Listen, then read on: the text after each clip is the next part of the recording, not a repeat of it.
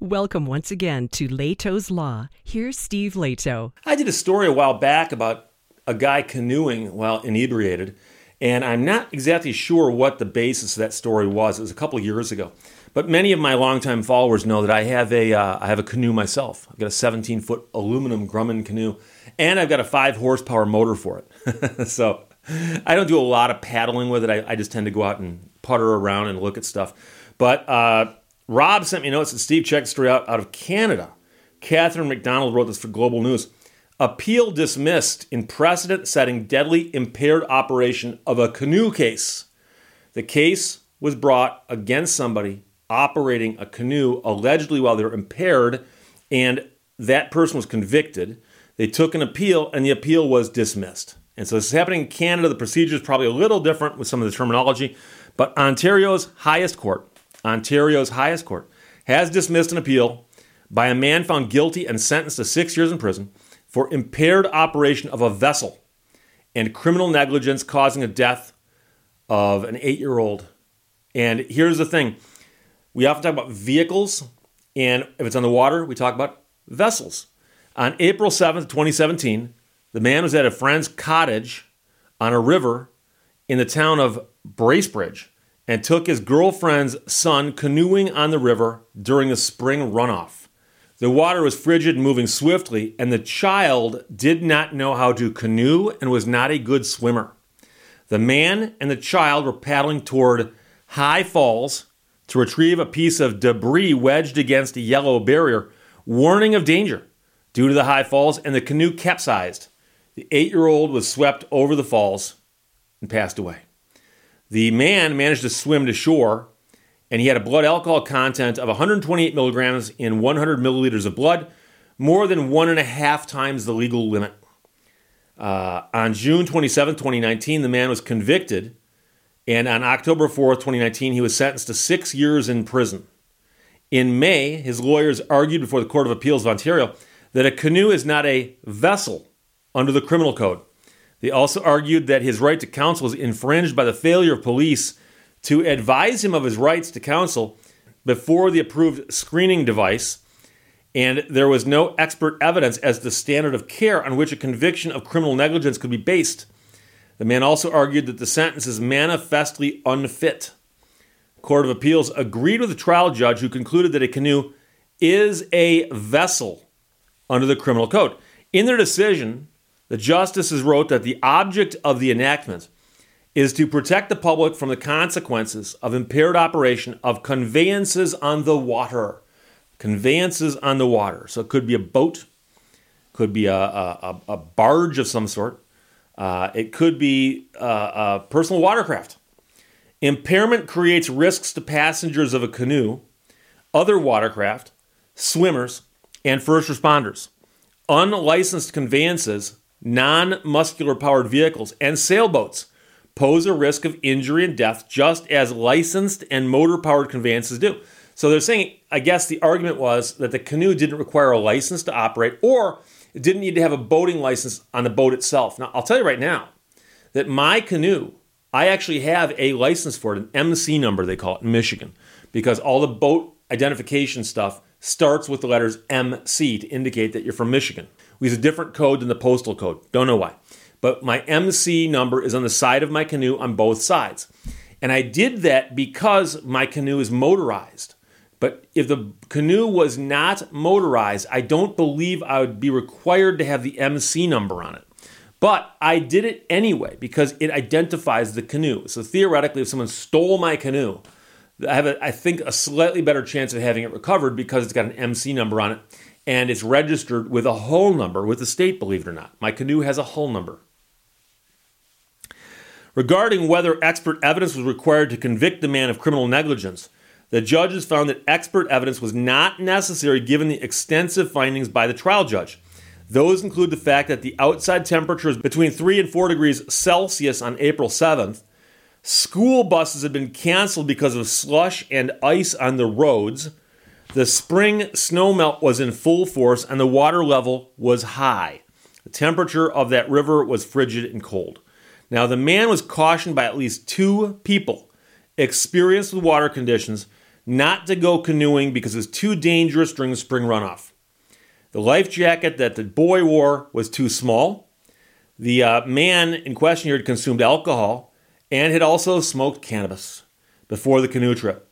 Now, the child looked up the appellant as a father figure, and this relationship with the man created a duty of care for the appellant towards the child. I would also argue he's got a duty of care for the child once he's on board the canoe. And I understand this whole bit about, the law of the sea and maritime rules and stuff might not seem to apply in a canoe. But my canoe, when I'm in my canoe and I've got someone in there with me, a passenger, they are a guest. And I assure you, my number one concern is keep them safe.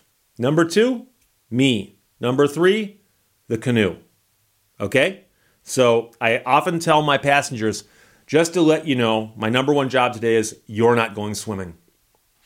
Court of Appeal agreed with the trial judge that a 6-year sentence was appropriate, noting that the man had a lengthy criminal record and the appellant's role as a father figure to the decedent, which put him in a position of trust and authority.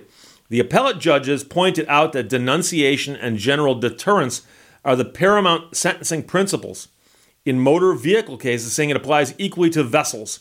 So they're not saying this canoe is a motor vehicle. They're saying it's a vessel, but they're saying there's a parallel between what can happen in a vessel on the water and what can happen in a motor vehicle on the road. The fact that the conveyance here was a canoe did not detract from the potential danger posed by impaired operation and criminal negligence in its operation. The judges wrote, noting the seriousness of the offenses as high as was the appellant's moral blameworthiness. The man surrendered into custody Tuesday morning, will begin serving his sentence. He has 60 days to file an application for leave to appeal with the Supreme Court. His lawyer declined a request for comment on whether they're going to do that or not. The family of the child told Global News they're relieved. Justice is what we wanted. I'm in shock. I'm shaking, said the boy's grandmother, who is still grieving the loss of her grandchild. She said, I'm so happy he's in jail. You have no idea. Even though I am crying for my grandson. So the appeal's been dismissed, so the conviction stands, and the guy could appeal it to the Supreme Court of Canada, which I think sounds a lot like the same thing in America, where you can ask them to hear your case. They don't have to, and we'd see what happens if they do that. But you got 6 years in prison for operating a canoe with too much alcohol in his system, and he was involved in an incident in which the passenger in his canoe, who was a child, drowned. And it's a tragedy all the way around. But when you hear the story, you can see it's coming from a mile away, because they're talking about all the water is up because of all the snow and ice that's melting. Plus, there's also snow, ice, and slush in the water itself. And that's one of the problems with a canoe, is canoes are interesting in that they go so many places. They have such a shallow draft. But that also makes them kind of prone to being tippy. And also, if they hit something that's submerged or something that's floating that pushes them, they're very easy to knock off course and very easy to actually go over. And if people warned him not to go on the river, and it's only 3 or 4 degrees Celsius above freezing, those are dangerous boating conditions. And in a river, near a dam, all kinds of other problems here. I've had my canoe in extremely cold weather before, where I took it out in October. And I'm going, for instance, up the Tahquamenon River in the Upper Peninsula of Michigan, where the air temperature was right around freezing. Now, that river was glassy smooth, and there was no snow, no ice, no nothing, no obstacles of any sort. But the air temperature was extremely cold, and the water temperature was not far off. Now, there's a phenomenon, of course, that occurs where you can have the air temperature be colder than the water temperature. So it might be that if you went into the water on a day like I'm talking about, you aren't necessarily going to freeze to death right away. But there's a problem. If you go in the water and you get soaking wet, you got to get out of the water. And if your canoe got swamped and you can't get it to a shore where you can flip it over, dry it out, and get back in it, you might have a long hike in freezing conditions with wet clothing on. So all kinds of bad things can happen. So people often forget how dangerous things can be on the water. And it sounds like these conditions were treacherous. And the fact that it resulted in loss of life, I think 6 years in prison might be a little on the shy side of what some people think might be appropriate. So Global News and Catherine McDonald reported this. Rob Sennett, thanks a lot. Appeal dismissed in precedent-setting deadly impaired operation of a canoe case. And the court specifically found that a canoe is a vessel, just like anything else on the water. Questions or comments, put them below. Let's talk to you later. Bye-bye. Thank you for watching Lehto's Law. The surest way to escape anxiety and defeat despair is action. Do, don't dwell.